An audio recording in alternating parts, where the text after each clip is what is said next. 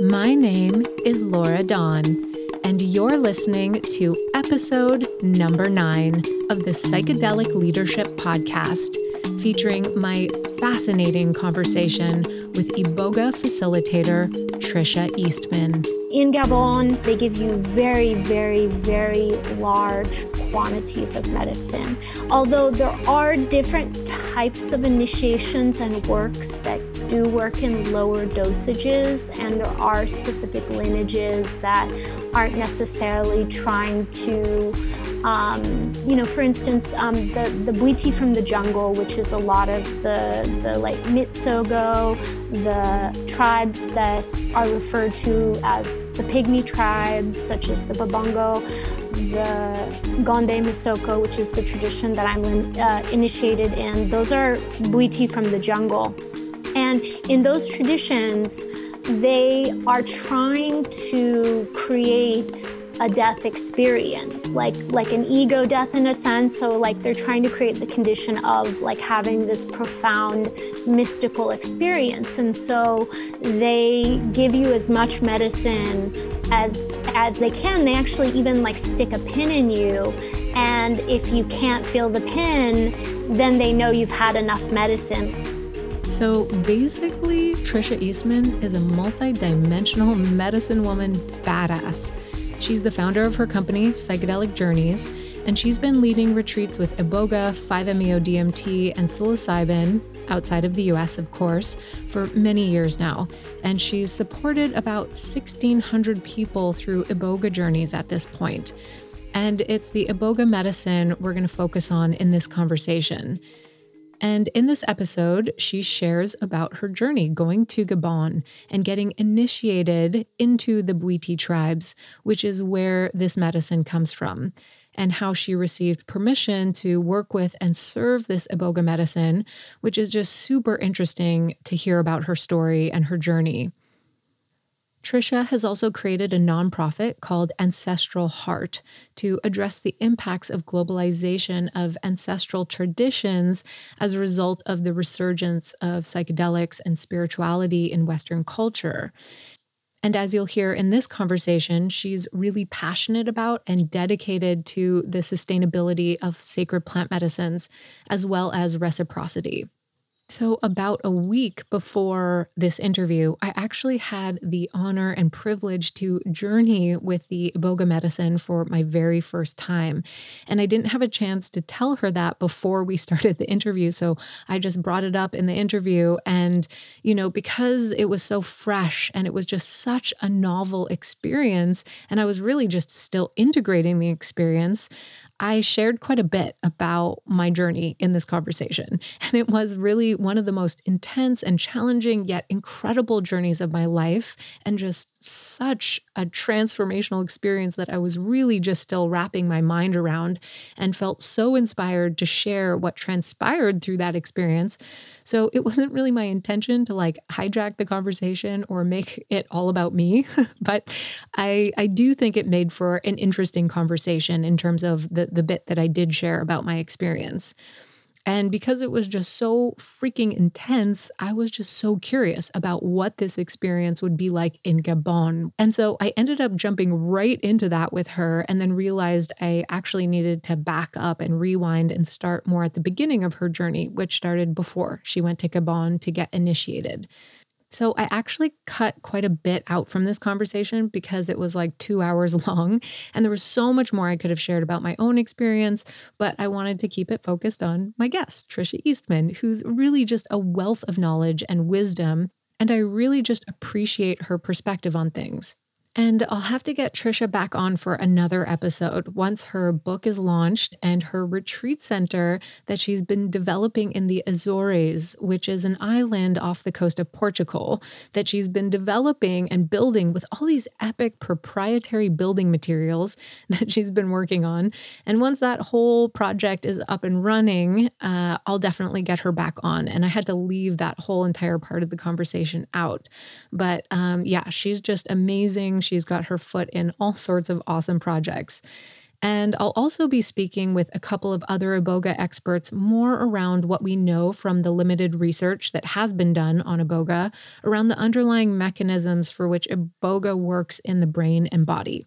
So stay tuned for that. And you can also find Tricia's full bio and all the links to find her and work with her on the episode page on my website. And I'll include that link in the show notes. And just in case you haven't yet received my playlist for psychedelic journeys and beyond, and there's actually 4 different playlists that I share, you can swipe that along with my free 8-day microdosing course on the freebies tab of my website, livefreelaurad.com. And lastly, I played with a new format for sharing music in this episode. Tricia received permission for me to share some traditional Bwiti music from Ibondo that's just so beautiful. So for this episode, instead of sharing a full song at the end, I share a couple of short interludes woven into the conversation so you can tune into the frequency of this medicine tradition. And I'll share links to this album if you also want to purchase it on Bandcamp, as well as all other resources mentioned in this conversation in the show notes. So one more side note, Tricia was using a mic on her Apple headphones, and every time it rubbed against her hair, it created a bit of a scratchy noise. So we did our best to remove that. And again, I'm still learning and growing. But this episode is really just so interesting. And so I hope you tune in all the way to the end. Okay, without any further ado, here is my wonderful conversation with Iboga facilitator Tricia Eastman.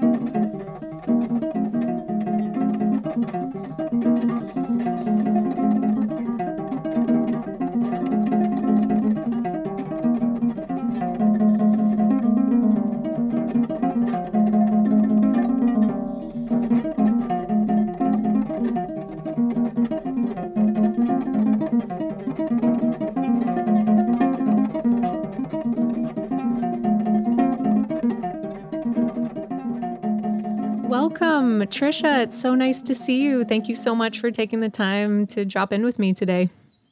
Such an honor to be here and to connect. Yeah, I'm so looking forward to this conversation. You know, the last time we dropped in, we spent an hour on the phone, and I know that there's going to be so much goodness shared here. So I'd love to just dive right in. And I think a good place to start would be to ask you the backstory around how you found yourself in a foreign place like Gabon, and coming face to face with the Bwiti tribe, and how that led you to being initiated into 3 lineages.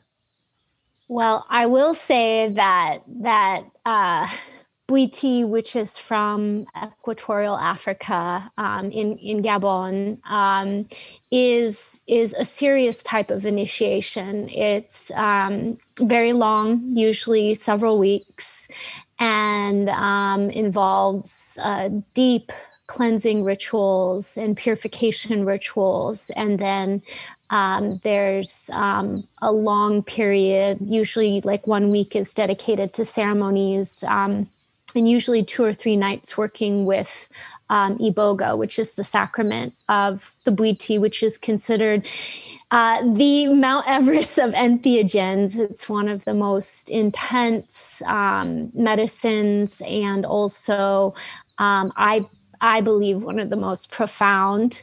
And it took me a really long time to get to the point of going to Gabon to meet with the Bwiti, because you're not only risking malaria, you're not only risking potential, complications with medical facilities and things like that, not close by. You're literally in the middle of the jungle. It's one of the only countries in Africa that is still mostly jungle, and where most of the people living, it's a very small amount of people. It's the size of Colorado, but there's only 1.4 million people living in the entire country.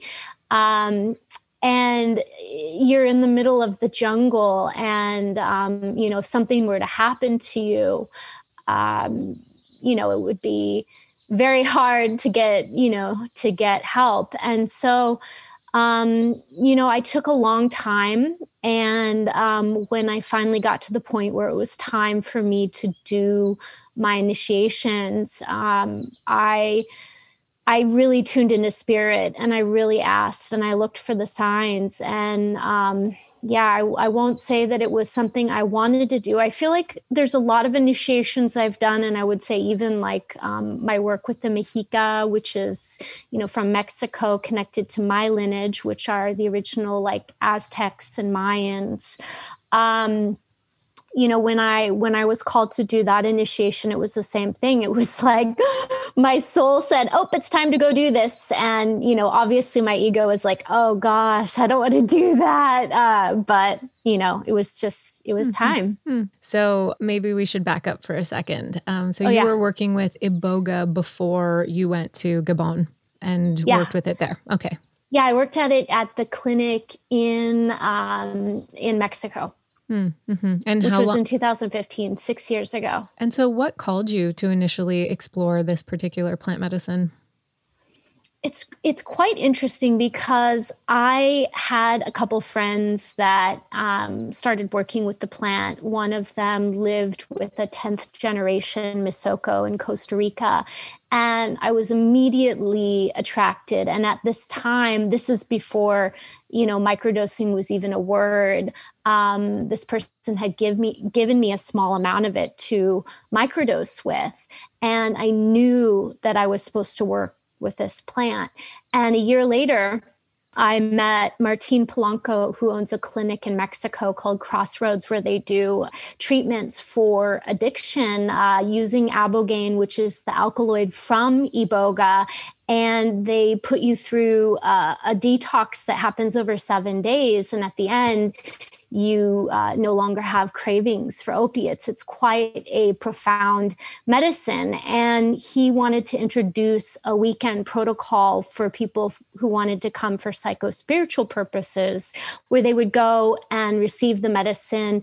And then at the end, so you would be in the clinic, and then you would go to this beach house in Baja, and you would receive 5-MeO DMT.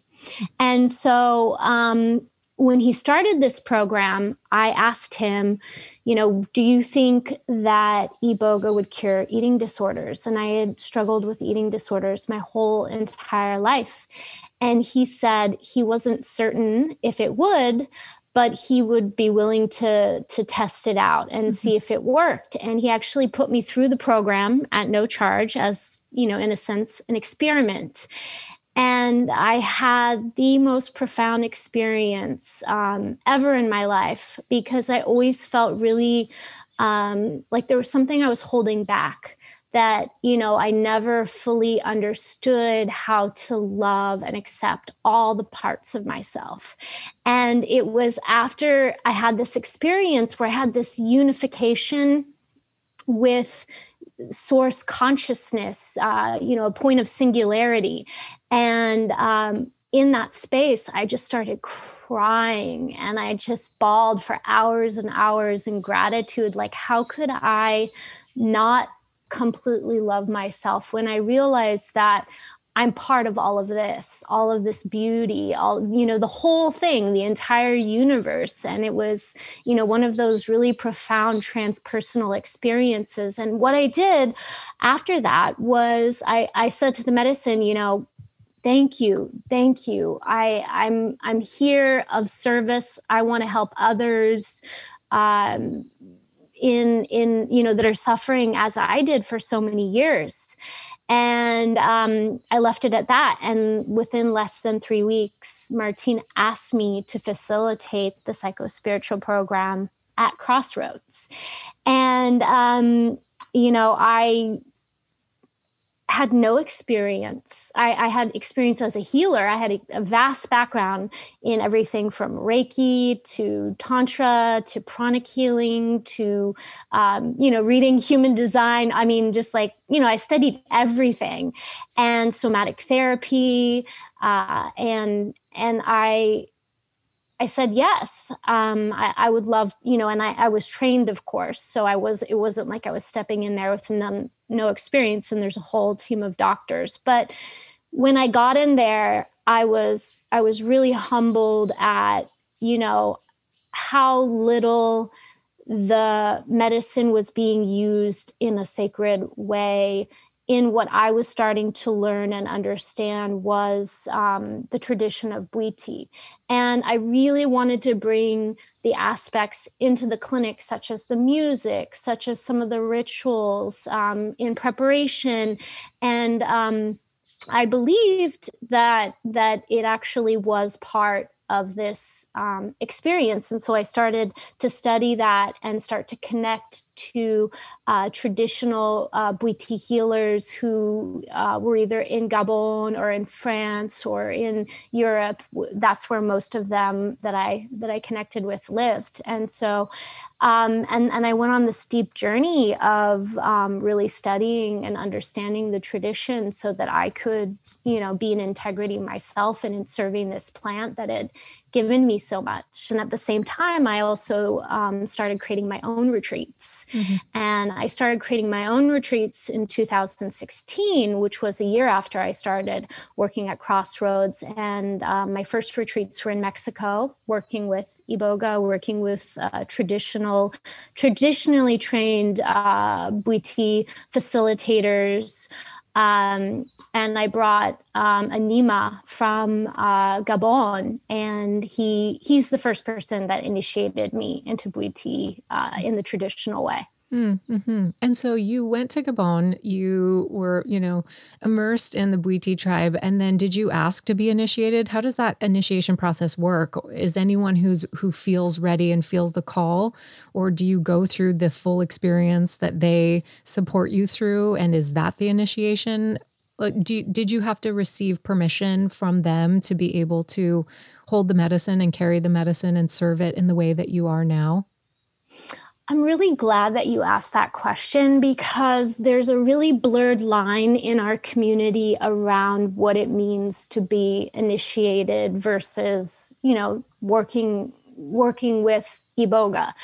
And in Gabon, pretty much anytime you go and work with Iboga, you're doing so in an initiation format. There isn't really a psycho-spiritual, although there are what they call like healings, which are works that usually are much shorter, and it's not a full initiation. Usually if people are coming to work with Iboga in Gabon, they're doing so for an initiation. But, I could talk about 2 hours about why a lot of people wouldn't be ready for that process. There's a lot of different things in the culture that are very different, that are sometimes very hard for Westerners to understand and can even cause problems. I mean, just like some of the basic stuff, is like the practice of animal sacrifice, which can be used in the rituals, which could be traumatizing to someone who, like for me, when I started this work, I was just a full devout vegan, although I've added some stuff, but I'm still mostly plant-based. But if I had seen, when I first started an animal being sacrificed, I would have been traumatized. But it goes much, much deeper than that. There are many other aspects of that. But when you get initiated, that's like day one of the journey. And to become a Nima, Nima means that you can give initiations to others. That's typically the destination that someone in Gabon would look at as a benchmark for someone for serving the medicine. That process takes 10 years. And that's like minimum. If you ask the Nima that would initiate you, they would say, when the medicine says is when you're able to have that title. And there's a passing of power, because there's a power in the altar, there's a power in the ancestral lineage. And when you graduate from that process, and that's not even the right word to use, but when you step into that role, that power gets passed on to you, which allows you to have the power of the Bwiti. And so what I got when I went through my initiations was I received several different blessings from my teachers, which was one blessing was to serve the medicine to others for healings. And so what you can do is what they would call our psychospiritual work, that my partner, Dr. Joseph Sulia and I do, it would be called more healings, even because we're not taking people through an initiatory process. And usually we're doing a very similar format to what is done in Gabon, but it's adapted to really fit a more psycho-spiritual setting. And there's a lot more preparation and integration, which you don't really get that in Gabon. And so the first blessing I got was the blessing to have the medicine, which is the most important blessing of all, because you can't obviously serve the medicine unless you've been given the blessing to have the medicine.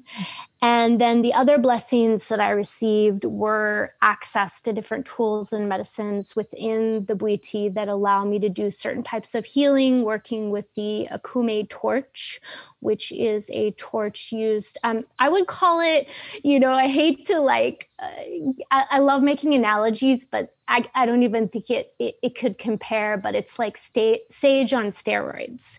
So the Akume torch is made from the resin of the sacred tree in the jungle, and then it's mixed with, probably at least 30 or more different sacred plants in the jungle. And they use this torch for clearing dark spirits out. And there's techniques of how you do that. And so, I work with that in my work. And then the other thing is the journeying process, which is part of the Gonde Misoko lineage. And in that lineage, you receive certain training to work on the psychology of the individual. And so that's very specific because you're working with someone's psyche, and it takes many years of training and practice before, I would say that you could call yourself someone who could practice that particular type of work. And so I also received the blessings for that kind of work as well. Beautiful. I'm curious about what the format and the framework looks like for an initiation in Gabon. Is it multiple days? I can only imagine, and I haven't told you this yet, but since we last spoke, I actually had my first experience. It was about 24 hours that I was very deep in it, working with a facilitator. There was actually 3 facilitators guiding the journey for me. I worked with alkaloids from the Iboga plant. I had a paramedic checking my vitals every 20 minutes for 24 hours. And so I definitely thought multiple times, I could not imagine doing this in Gabon right now in a foreign country, and just such a out of my comfort zone element on top of it. It was one of the most challenging and intense and also amazing experiences of my life. I'm definitely very much so in the thick of integration still. I feel like the biggest reset is happening in my body, in my mind. I'm so grateful for the experience. And so I definitely have thought multiple times of what does this look like to experience this in Gabon? Yeah, I just want to agree with you in the sense it's one of the hardest journeys within yourself. And, when you add the other elements of potentially malaria, potentially other forms. There's just, the list is endless of tropical parasites and different sicknesses and things like that. And just the conditions are really intense. And so I would say that, first of all, congratulations. I'm really, really excited for you because this is a medicine that stays with you for such a long time. And it's going to keep working on you for the next year. You're going to still feel it working on you. There's nothing like it. Sometimes I even say it's almost like doing 100 plant medicine ceremonies in one, or usually it's over 2 days, but I'll let you speak to that and I'll add something.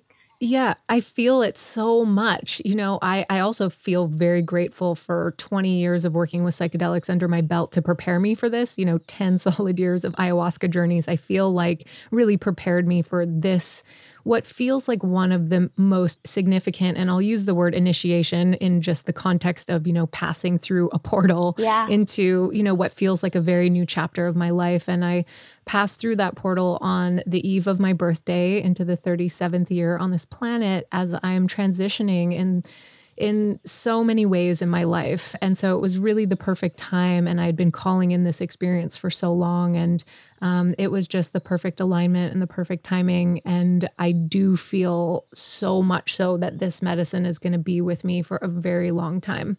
Yeah, I mean, it's one of the medicines that, I think this is why integration is so important, because it number one, it really just like humbles you to your core. Like anything in there, it's like, it kind of like, some people have even said like, I feel like I had a lobotomy or something, because it just clears you out.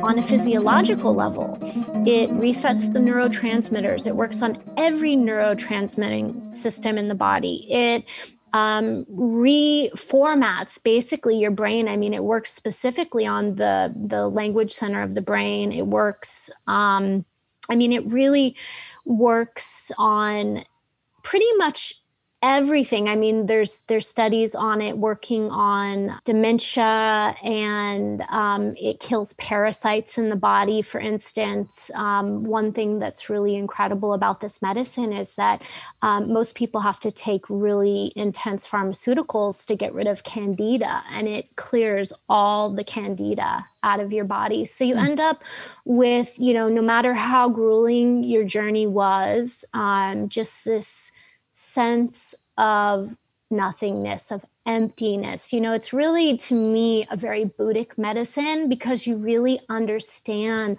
what that feeling of a blank slate feels like.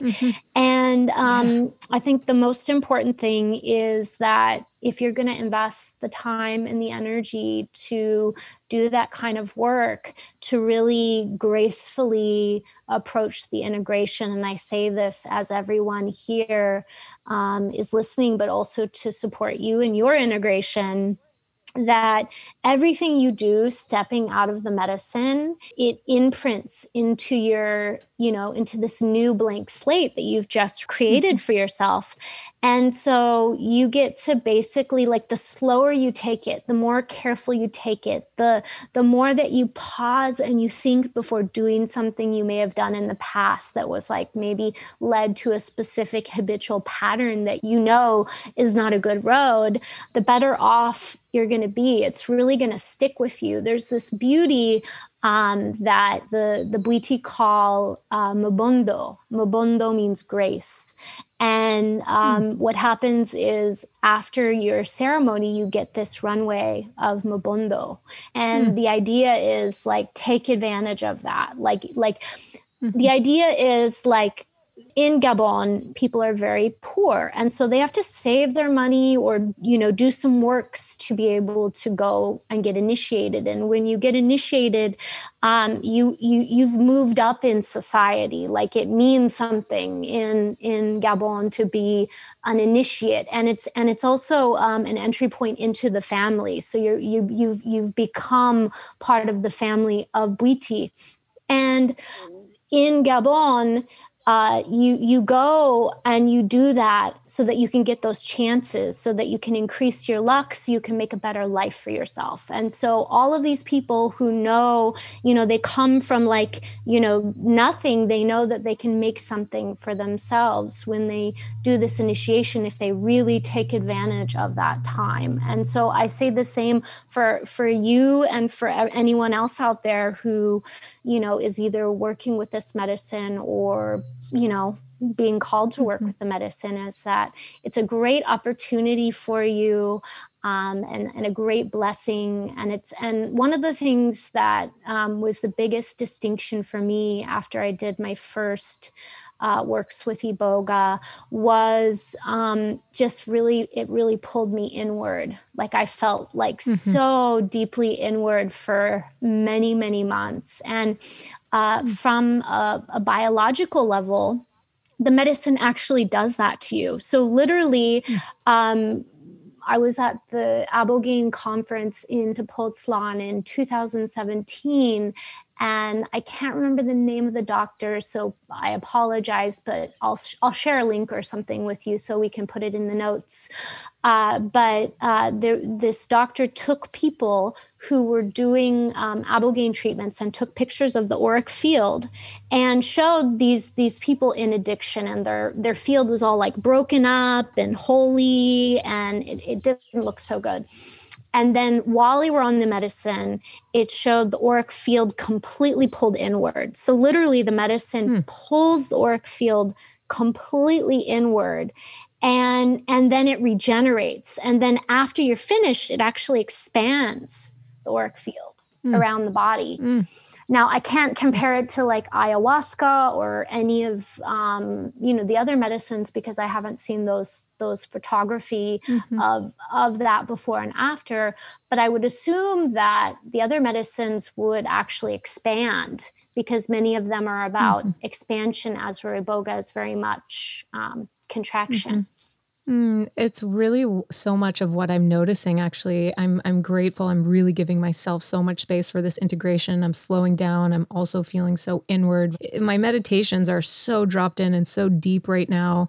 And I noticed after the journey, I had this very distinct voice, and being able to see a pattern that I had been repeating for so many years. And the voice was like, that's the pattern. Look at that. Do you want to keep choosing that? Or do you want to choose a new pattern? It was just this amazing witnessing. And one of the ways I've been describing it is like, I feel this sense of, I've been using the word neutrality, but I think the better word is equanimity. It's just like this place of non-reactivity, of just observing, and so much centeredness in my process right now. And I'm just so grateful for that. So I'm curious, I'm sure there's such a wide range of the way that people serve this medicine. I can only imagine. In the experience that I had, there was a paramedic there. We did an EKG before the experience. They were using my body weight as a measure for how much to, start offering me in terms of like the amount of medicine. Is that very Western? I mean, I can't imagine that they have paramedics in Gabon, checking heart rate. I mean, it must be such a different experience. I was laying in a bed. I couldn't move for many hours. I was really in it for 24 hours. Is that a similar kind of setup, going to Gabon and having that experience there? Is it multiple days? I'm just so curious. Yeah, I mean, what I found, I just want you to make a comment about the type of care that you received. And there is a certain percentage of people that have abnormalities of the heart that puts them in a high-risk group. And one of the biggest things you can do, and actually makes Iboga, once you because there's a lot of information floating around about like safety with Iboga, and a lot of the deaths that have been recorded are people who are in clinics who had like massive addictions and were using amphetamines and heroin and all kinds of cocktails of different uppers, downers, benzodiazepines, everything. And, they were kind of in a sense, on death's doorstep. And so when a healthy individual comes to this medicine The things you have to really look out for are specific things related to specific heart conditions, certain mental conditions that can be evaluated with proper screening, and those that are not, aren't really going to get the full benefits from the medicine because of these things can be screened out. And we do, in all of our retreats, have a doctor, and we do require EKGs. Because it's kind of a no-brainer. It's like, if we can save some lives, and I have had a significant amount of people that have gotten screened out. It's surprising. And in Gabon, you would go to the medicine. There would not be a doctor on site, but these practitioners of the medicine, these Nima and Nima Kambo, which is kind of the father of the village, the highest level of Bwiti that you could get. They've been working with the medicine for 10, 20, 50 years, and they're so connected to the spirit of the medicine. And when I work with the medicine, it talks to me. It tells me what dosage to give certain people, and tells me certain things about that person that I need to watch out for. However, I need to listen. And I need to be present within myself to be able to receive those things. Now, most people, unless they've had a really high level of experience and training working with that medicine, probably wouldn't get that information. So I would say that in Gabon, the people who are working with the medicine, there are very little deaths. There are deaths, though. A lot of the deaths have to do with other complications, such as malaria, which is very common. We actually lost one of our friends who went to Gabon during our initiation in 2018, and he was in a different village than us, and he contracted malaria, and he didn't make it. Yeah, you have to be in Gabon. They give you very, very, very large quantities of medicine.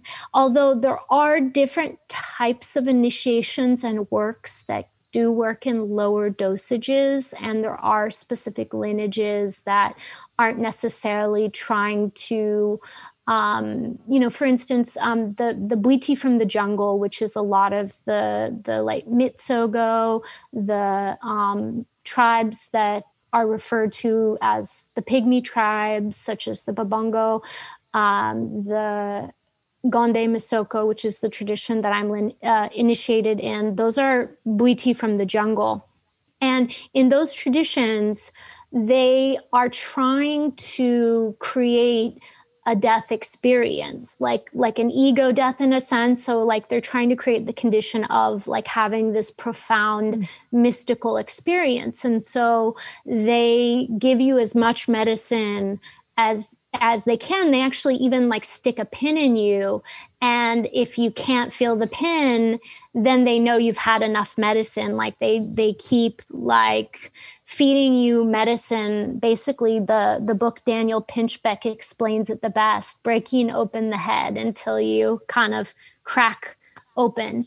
And of course, with that level of training, they are pushing some very dangerous edges, but most of the time, people make it through those experiences, but they're quite intense.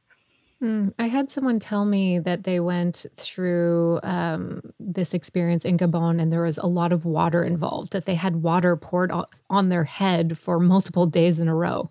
I was like, whoa, that's intense. Yeah. Have you heard of that? Yeah. So in most of Bwiti initiations and ritual, there are different forms of bathing rituals. And the idea is that the bath rituals are designed to return you back into that clean state, like when you were in the womb, and prepare you to receive the medicine. And many of the times that you're doing those rituals, you're making confessions. So you're confessing all the things wrong that you've done. And most of them are things that we've done to ourselves. So, really going through, and the more thorough of these confessions that you've made, the easier your journey is going to be with the medicine. So you start off, and there's many different herbs, and you go into the jungle, and when you work with the plants in the jungle, it's very important to get permissions. And all the Bwiti that I've worked with have take that very seriously, and I do as well. And what that means is that there's very specific divination techniques, and you ask permission to take certain plants from the jungle, and you'll go to different trees and you'll harvest different barks. And within all of these plants are these sacred spirits called the genies.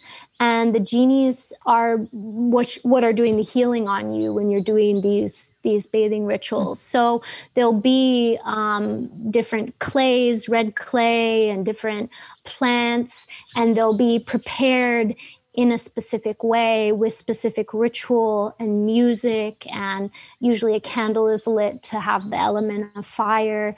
And you'll go in and you'll clean yourself, and you can also make prayers to the spirits of the water. In Bwiti, they believe the water spirits are the mermaids. And so we'll call in the mermaid spirits, and the mermaid spirits will assist in the cleansing of the individual. And then after when you go through these rituals, there's different, for instance, when you're doing the preparations, there's these smoke baths that you receive called ifulu, where they wrap you in blankets, and it's like your own personal sweat lodge, except for way hotter. And you literally have a fire underneath you, and they're burning different things like sacred plants, kind of that create smokes to clear the darkness out. And the women, I don't know what the men wear, but the women wear all black when like a sarong. And then you have all these blankets around you, and you do that, and you alternate between that and the baths. And you do quite a few baths. You usually do, depending on the initiation, but you could do easily 10 baths in a week. That's a little more on the extreme side, but I would say at least one in the morning and one at night, at least several times before you go into the initiation. And then you also take vomitif plants, which make you throw up. Mm-hmm. And you do all of that for a week, usually a week. It could be longer in preparation to work with the Iboga and go into the initiation sequence. And those are different, and there's different rituals and different things within that sequence. And of course, the bathing rituals are also used when a baby is born in the village. The first thing they do is they take them to the river, and they perform this ritual to clean the baby. And so in your practice, within a more Western model, are you also using some of these plants, these other plants that are native to Gabon? And how do you feel about bringing these plants that are non-native and non-local to the places that you're serving them? Is that a consideration for you? Yes. So, right now, Bwiti is, one tiny country, and Iboga only grows in that country.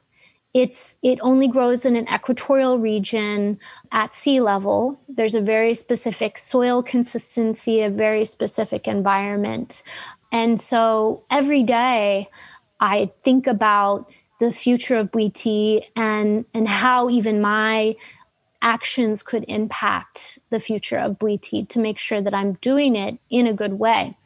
And I ask, obviously when you ask permissions to take certain plants, or if you're asking your Nima or Nima Kambo, the person that initiated you, for permissions to have certain plants, like to send you certain plants, they're also, asking those permissions as well. And so some of the things that I use, one of them is its nickname is pygmy paste. And it's like this mixture of different clays and herbs, and when you're doing the ritual of journeying the individual, doing the psychological work that I was talking to you about earlier, we put that on the forehead to open up the third eye, and it helps to enhance the visions and help the person to journey, and it's prayed with, and so I use that in the ceremony. And then I use the akume torch, which is the torch from the resins of the akume tree, and that comes from the jungle in Gabon. And then I use the clays that are used in Gabon for the bath rituals. It's okay to harvest any plant from any region, and what you'll find is that most of the plants are the same species, but it's the version of your local region. And so if I was going into the woods, I live in the Malibu Mountains, and I was asking for permission, I would go to the tree and I would take a machete and I would just take a little chip of bark. And if the chip lands outward, then it means I have permission to take medicine from that. And I would just shave a little bit of bark. And it's okay to use local plants to make up the medicines for the baths. And the genies are there. They're the ones doing the work. So it doesn't matter whether they're genies from Gabon or they're genies from Costa Rica, where I do retreats, or Ibiza, or, wherever, Mexico. And then the other medicines that I use from Gabon, of course, the plant, Iboga. And Iboga is a plant that I am concerned about the future of its sustainability. It is considered a national treasure in Gabon, and it's protected. But there is a lot of things happening in the black market, a lot of elephant poachers that are selling medicines online. And, the sad part is, like, a lot of people that are getting stuff online aren't even getting real medicine. So who knows what you're taking and whether it's safe for you to be ingesting it. Yeah, I mean, one thing that we have to look at, not to digress too much, is like when you have shows like Hamilton's Pharmacopoeia, where one episode reaches like millions of people, and they're promoting it by putting billboards up in the New York subways and all over Los Angeles. That is not the way to necessarily, like, I don't feel like medicine should be displayed in that way. I think there's, like, talking about it one-on-one, having a conversation on a podcast is one thing, but we do have to start thinking about the future. And, I'm really concerned with, I do feel like this medicine is going to become more popular. It's definitely not for everybody, but I do feel it's definitely going to grow, because the whole psychedelic movement is just moving at such an insane pace. And I've already seen how the toads have been decimated in the Sonora because of, ESPN running cartoons with Mike Tyson, showing him smoking a toad and having a psychedelic experience and all of these things. And so the thing I would say most importantly is, I've been involved with, conservation projects with Bufo alvarius. I've been involved with conservation projects with peyote, even though that's not a medicine I work with, because it's, I feel like it's not a sustainable medicine, and I feel like there's alternatives, and we need to keep that medicine for the indigenous peoples that use it in their sacred ceremonies. But I've also been working with Blessings of the Forest, which is the only organization that I'm aware of in Gabon that is planting Iboga. And so one of the recommendations that they made is that, I can't remember if it was 3 or 5, but it was every time that you work with Iboga, you should buy at least 3 to 5 plants and have them planted so that we can have it for future generations. And I would say even at the rapid rate that it's going, because, you tell 10 people, they're going to, or let's say you tell 100 people, and then those people, 10 people go do it. We need to make sure that the plant itself takes 7 years to mature to harvest medicine, but the good medicine, which is like what I work with, is 34 years old, 34-year-old plants. So, we want to make sure that those plants don't get like torn up and that things are being done in a good way. And we want to make sure that future generations of Witi will have medicine for their initiations. And then hopefully there'll be some leftovers for the rest of the world too.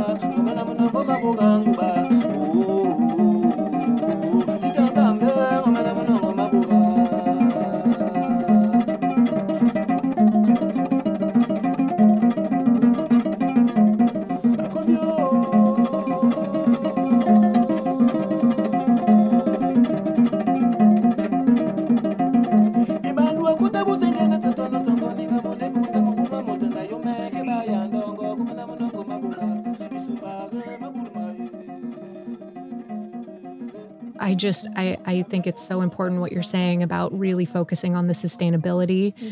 How would I go about buying 3 plants? Would it be through that organization that you mentioned? The only one that I know of right now is Blessings of the Forest. And that's really the only way that people listening that are not connected directly to someone and want to be supportive to the movement can do it through Blessings of the Forest. And, there are people who have tried planting in Costa Rica and other countries where the climate is favorable. I've heard there's been some successes, but the plant itself is very hard to transport. And basically, it's this bush that has these little kind of yellow waxy fruits, and those are the seeds. And they kind of look like an avocado pit. So it's like kind of like looks like a yellow bell pepper, but it's shaped kind of like an eye.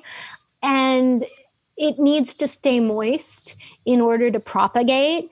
The best way for the plant to propagate, because the elephants in Gabon, they eat the fruit, is when an elephant has eaten it and then it's evacuated it, and that leaves a nice,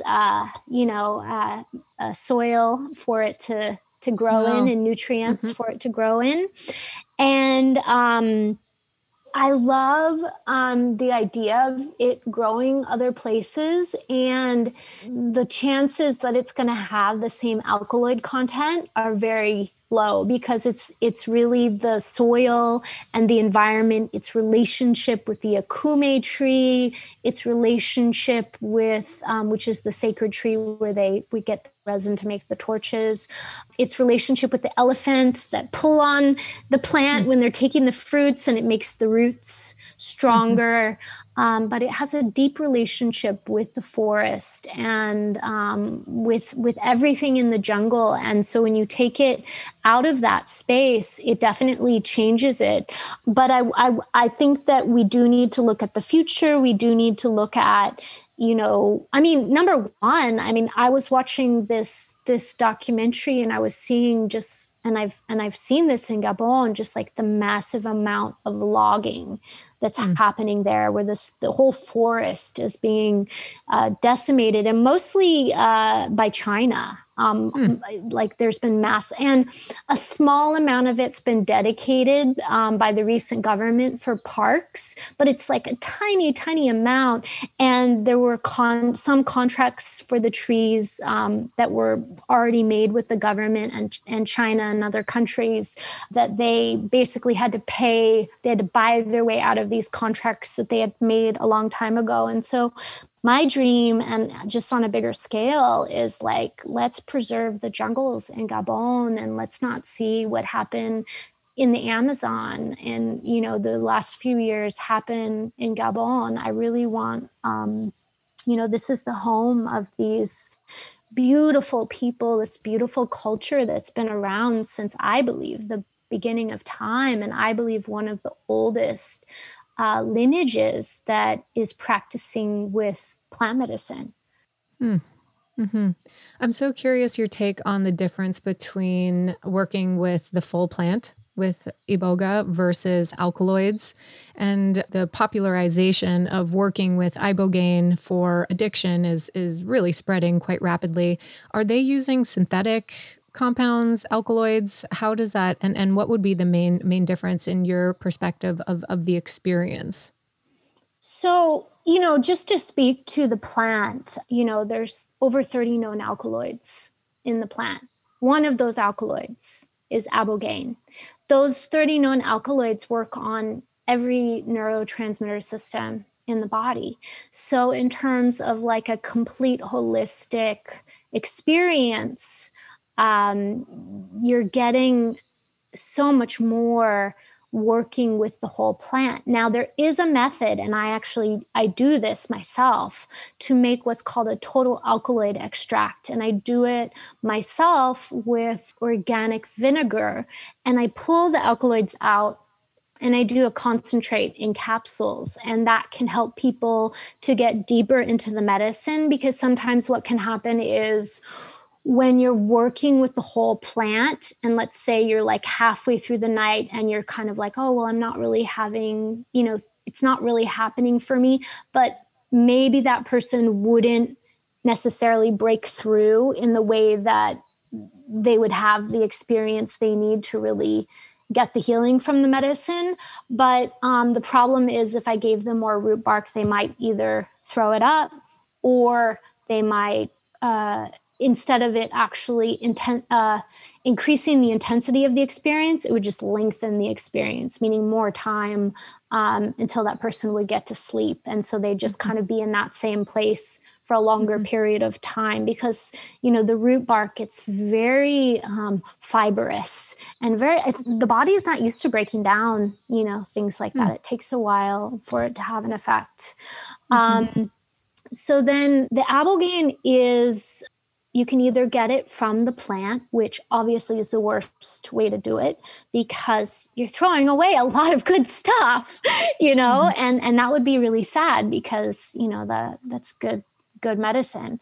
And some people still do it that way, although I highly discourage that. The other way of doing it is what's called a semi-synthesis process. This plant is so sophisticated, it cannot be made by man. It can be made because there is another plant called Volcanga in Volcanga africana, and there's an alkaloid called volcangaline, and the volcangaline is like one oxygen or hydrogen off from ibogaine. And so by going through a process, a alchemical process, in a lab, they remove that, and then it becomes ibogaine. And I would love to also, for sustainability, see lots of that plant also being grown. And I don't know a ton about Volcanja. I just know that it's definitely more accessible. It's definitely easier to grow. But that would also be, I think, a really important thing. And I think the world needs more ibogaine for sure. I think that there's a lot of people that are really, I think like veterans that are addicted to opiates, and actually worked at a program called The Mission Within, where we actually worked with veterans, special ops, Navy SEALs, Green Beret, different departments of special ops veterans, working with them with Iboga and 5-MeO. It was really profound work, like really to see the before and after. I mean, talk about if anyone will follow integration protocols, it's the Navy SEAL.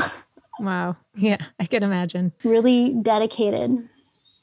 So we hear this term flood dose. When I was in my experience, I felt like I felt this moment where I felt the critical mass of alkaloids flooding my neurotransmitters, and it felt like this wave of like really bright white light in my like inner visual landscape. Can you describe what it means to have a flood dose? So a flood dose is typically like what is actually meaning to like detox out, reset the opiate receptors.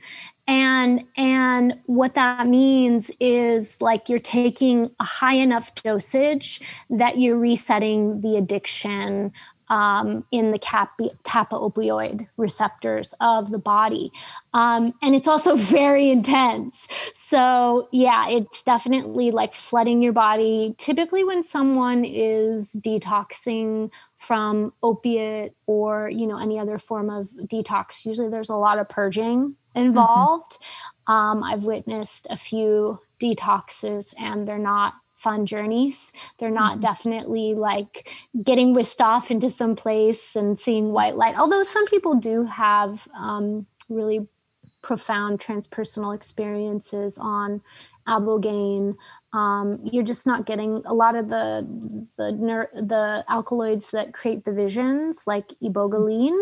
You're not getting those alkaloids. You're not having as much of that. I mean, even though you do have visions, it's not as pronounced. What you were experiencing is something I have personally experienced, and it's really almost like the entry into the spirit world, like what it felt like. It's like with Iboga, you don't leave your body. You more like if you're in this waking dream. So like it's what's called, it's not a psychedelic. Iboga is what's called an oneirophrenic, which means dream maker. And so the idea that you're in this dream state, that you can open your eyes and the visions go away.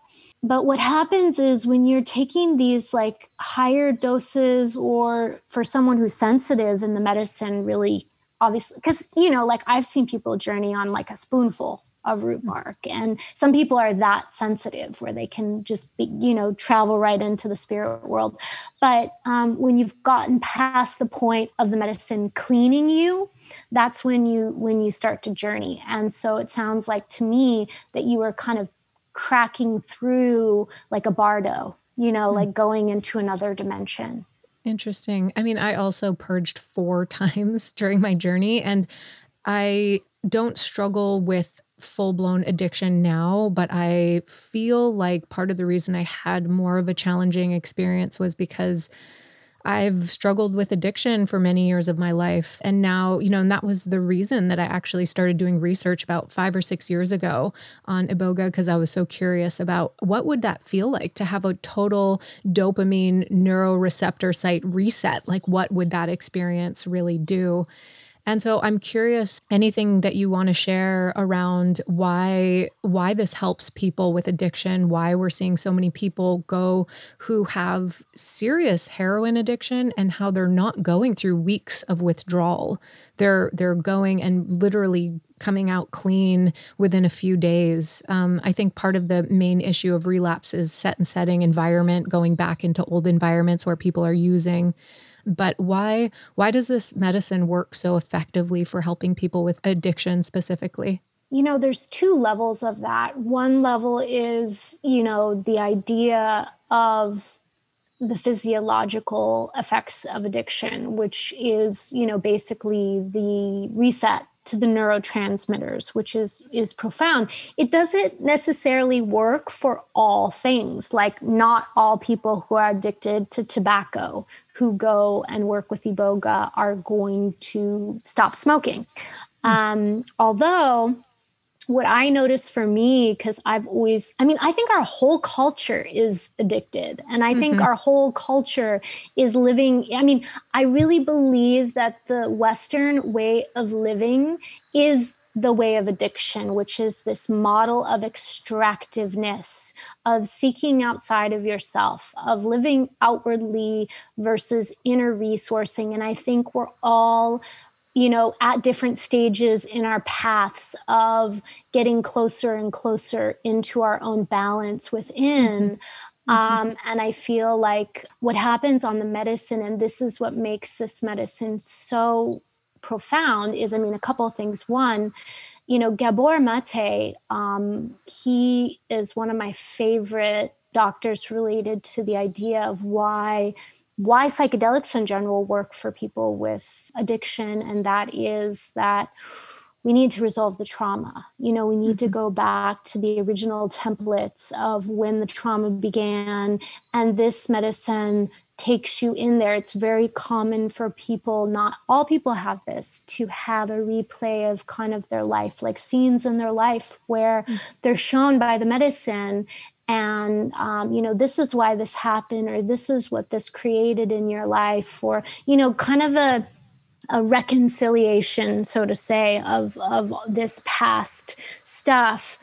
And then on top of that, on a physiological level, the medicine just, I don't know how it does it, but it gets into every nook and cranny of the body, into the biofilms, into the crystals of trauma that's calcified in all these different, like if you think about a chart of like acupuncture, and you think of all those acupuncture points, and you think of where all those nadis are blocked within, or those nodes, or whatever you want to call it, are blocked within your body, and it's going in. And like the mugongo, which is the mouth harp that's most commonly used in the Gonde Misoko tradition, many people, and I believe this, call it the chiseler, because literally as they hear it making it sound, it's almost like there's like a little jackhammer in the brain, like going in and kind of like scrubbing out all of the little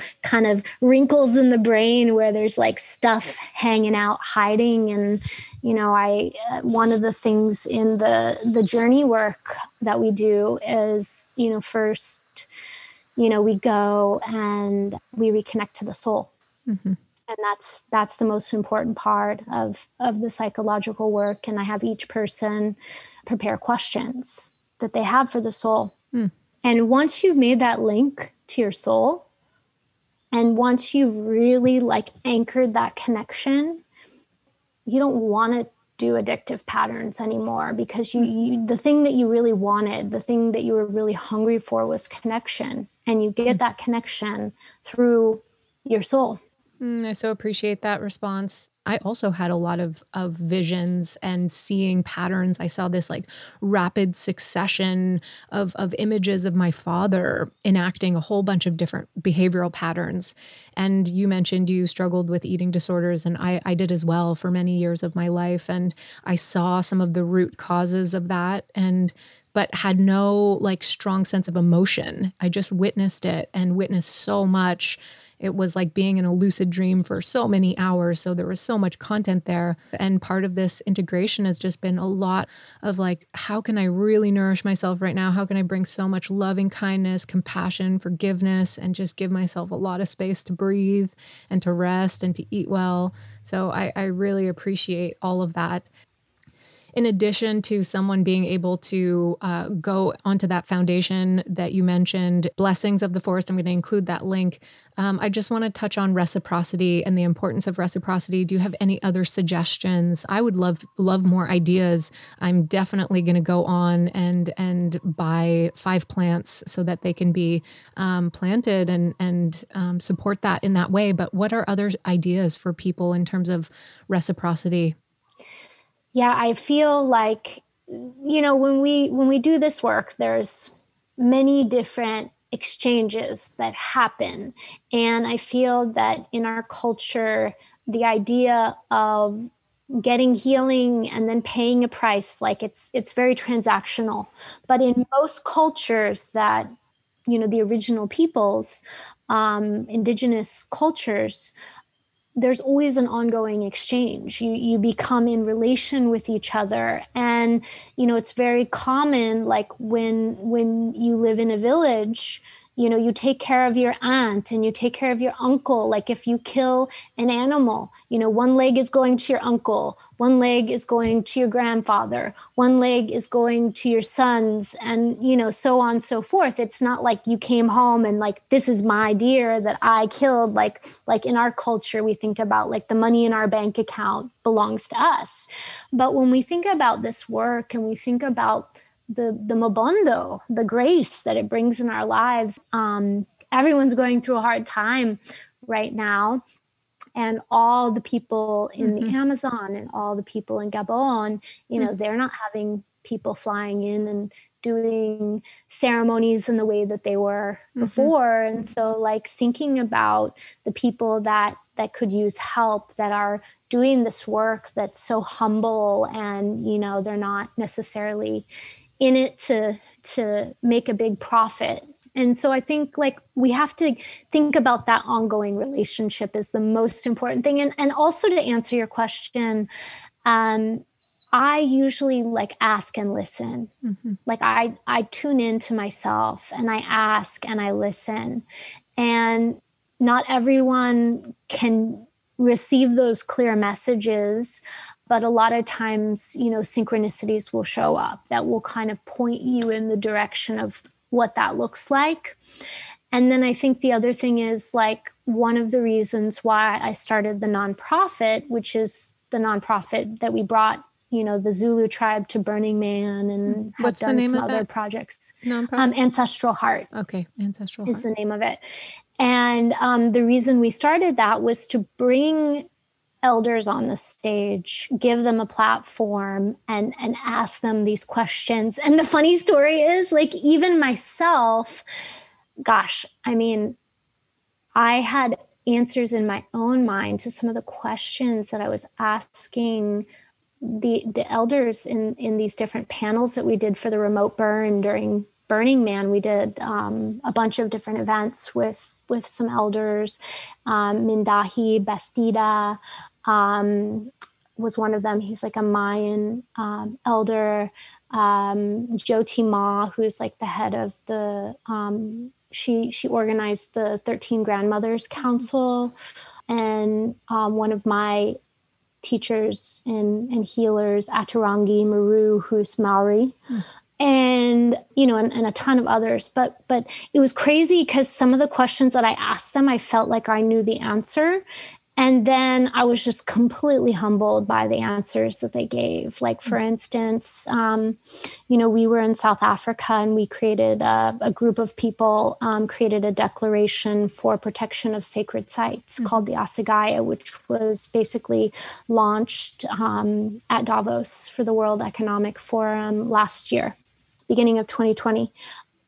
When I asked these different wisdom keepers, how do we approach sacred sites? Like, I was expecting them to say protocols, and they were like, well, you don't go to them. They're like, keep them sacred. They're like, if you do go to them, go and like do regenerative projects, obviously with the permissions of the people that are there. Go and plant things and clean up trash and work the soil and all that stuff. So, I really feel like I really feel like what's missing from our culture is this like kind of guidance of having wise elders that can kind of help us, direct us in the right direction. Because even in doing a lot of work, you still, it's surprising, like, I mean, how much you don't know. Right, exactly. Yeah, I appreciate that perspective. And it's just amazing. I heard what you did at Burning Man and I was like, you go, girl. That's awesome. I was like just following your journey from a distance and just so impressed and inspired by the work that you're doing. I wanted to ask you about the term I love, creative alchemy, and how we can leverage any suggestions throughout our integration period to like open our creative channels. For me, I feel like the framework that our culture has been in for a long time, especially in the New Age spiritual community, has been this idea of, like, I'm not whole, I need to be fixed. And, and I think even like in doing medicine, drinking ayahuasca every weekend, sometimes we can get stuck in these traps of like, you'll never run out of things to fix, within yourself. Like, oh, I want to change this and I want to fix this. But the idea of creative alchemy is, I believe that we were all brought here because we're souls. Ultimately, our soul is perfect in every way. All the stuff that, you probably don't like about yourself is all connected with your ego, which means that it's stuff you can work with in some respect. Not all of it is necessarily malleable, but you can work with it. And so the way that we step into creative alchemy is the idea of stepping into complete alignment with our soul, because the soul is the creator. And so the idea is, when you empower your soul, basically everything that you've ever wanted to create, every like download, every vision, you get, in a sense, like this energy from the universe to do it. Think of it almost like, a loan funding or like a credit card, but it's an energy bank. And then you use your soul and listen to your soul to get there and move through that process. But what happens is the ego, kind of steps in and gets in the way. Now, that's the healing, because everything that pops up along the way in the creative process, which is the ego, is the pathway to your healing. Mm-hmm. And so what you do is you align with your soul. You're not bypassing your soul. You're not bypassing your ego, but you're choosing to move towards your highest vision for your soul, your highest expression of the template that exists within you, which is the template of your soul. And then the ego stuff that comes up along the way, you just work on it as it comes up versus, kind of this other approach that kind of has been popularized. And a lot of it is because obviously marketers make lots of money with people that have things to fix. Mm-hmm. And would you say any specific recommendations during the integration phase for how people can make peace with that? Yeah, what I would say is, again, it's really about what you focus on. So if you can do things that bring you joy, part of relaxation and rest, because we're like, go, go, go all the time, pushing, not resting enough, having so many things on our plate. But that time where we rest, that's where we actually talk to our soul. That's where we actually receive information. And that's where we start to receive these downloads. So the more you can spend time being creative, you can do things in nature, the more you're going to start to get those like downloads around what things really, truly are your highest things from your soul that you want to create. Mm-hmm. And once you feel like clear on that, then you can start to move into your creative process by empowering your soul to lead. I would love to sit with you, Tricia. I would love to experience your format and your framework. Yeah, we actually use a combination of Fong and Misoko. What does that mean? When we're doing it, because Fong, they believe that they came from Egypt, from the ancient mystery schools, and the lineage that I'm deeply connected with my family from my teacher Atum Rabenga, that's kind of just been like my soul family. And we actually went to Abydos together. We were in Egypt together. Wow. Just last February. And I definitely feel like that lineage did come from Egypt. So I use a lot of more like Egyptian alchemy rituals, along with the stuff that I've learned in the Gonde tradition. So like they don't use the torch as much in the Fang, and they don't do the journey work. How do people find you or get in touch with you? And how often are you holding retreats around this? We're in this time of still prohibition in the US, so I'm sure you're holding space outside of the US where it's a little less dangerous for us to be doing this work. Yeah. How do people find you? Well, I have my website where I do my retreats, which is psychedelicjourneys.com.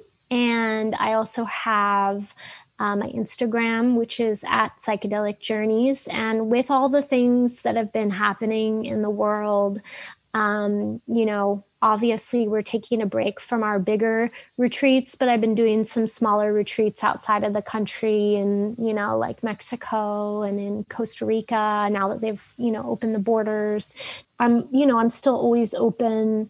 And, sometimes, I just have such a long wait list now with everything I had a retreat the day that lockdown started in March, and it was crazy because the medicine told me, it was just a crazy scenario because it basically protected me from obviously like having some problems. Like, if you have to cancel something, a lot of times you lose money and things like that. So, but we're really excited to start doing retreats again in a safe way. And we've just kind of like been doing smaller groups. Usually I do like groups of 12, and I've been cutting it down to like 8 to 10 and, just providing a lot of distancing and obviously like, having testing and different things in place, I think definitely helps.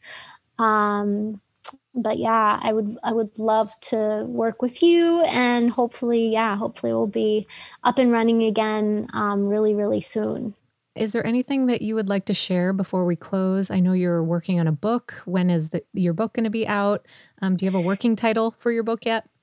Yeah, so my book is Traversing the Universe, Plant Medicine, Ancestral Wisdom, and the Path to Transcendent Consciousness. And we talk all about the ego and the soul and how to traverse your innerverse and how to connect, how to communicate with nature, and about psychedelics and about integration and altered states of consciousness, but really all from the standpoint of I've worked with 1,500 people in the last 6 years, and just what I've learned to be true about the nature of how we can get the most out of these experiences, start to finish, and how we can really ground them into joy and abundance and manifestation in our lives. Okay, great. Well, it has been such a pleasure dropping in with you, Tricia. I really look forward to coming and checking out your retreat center, to journeying with you as well.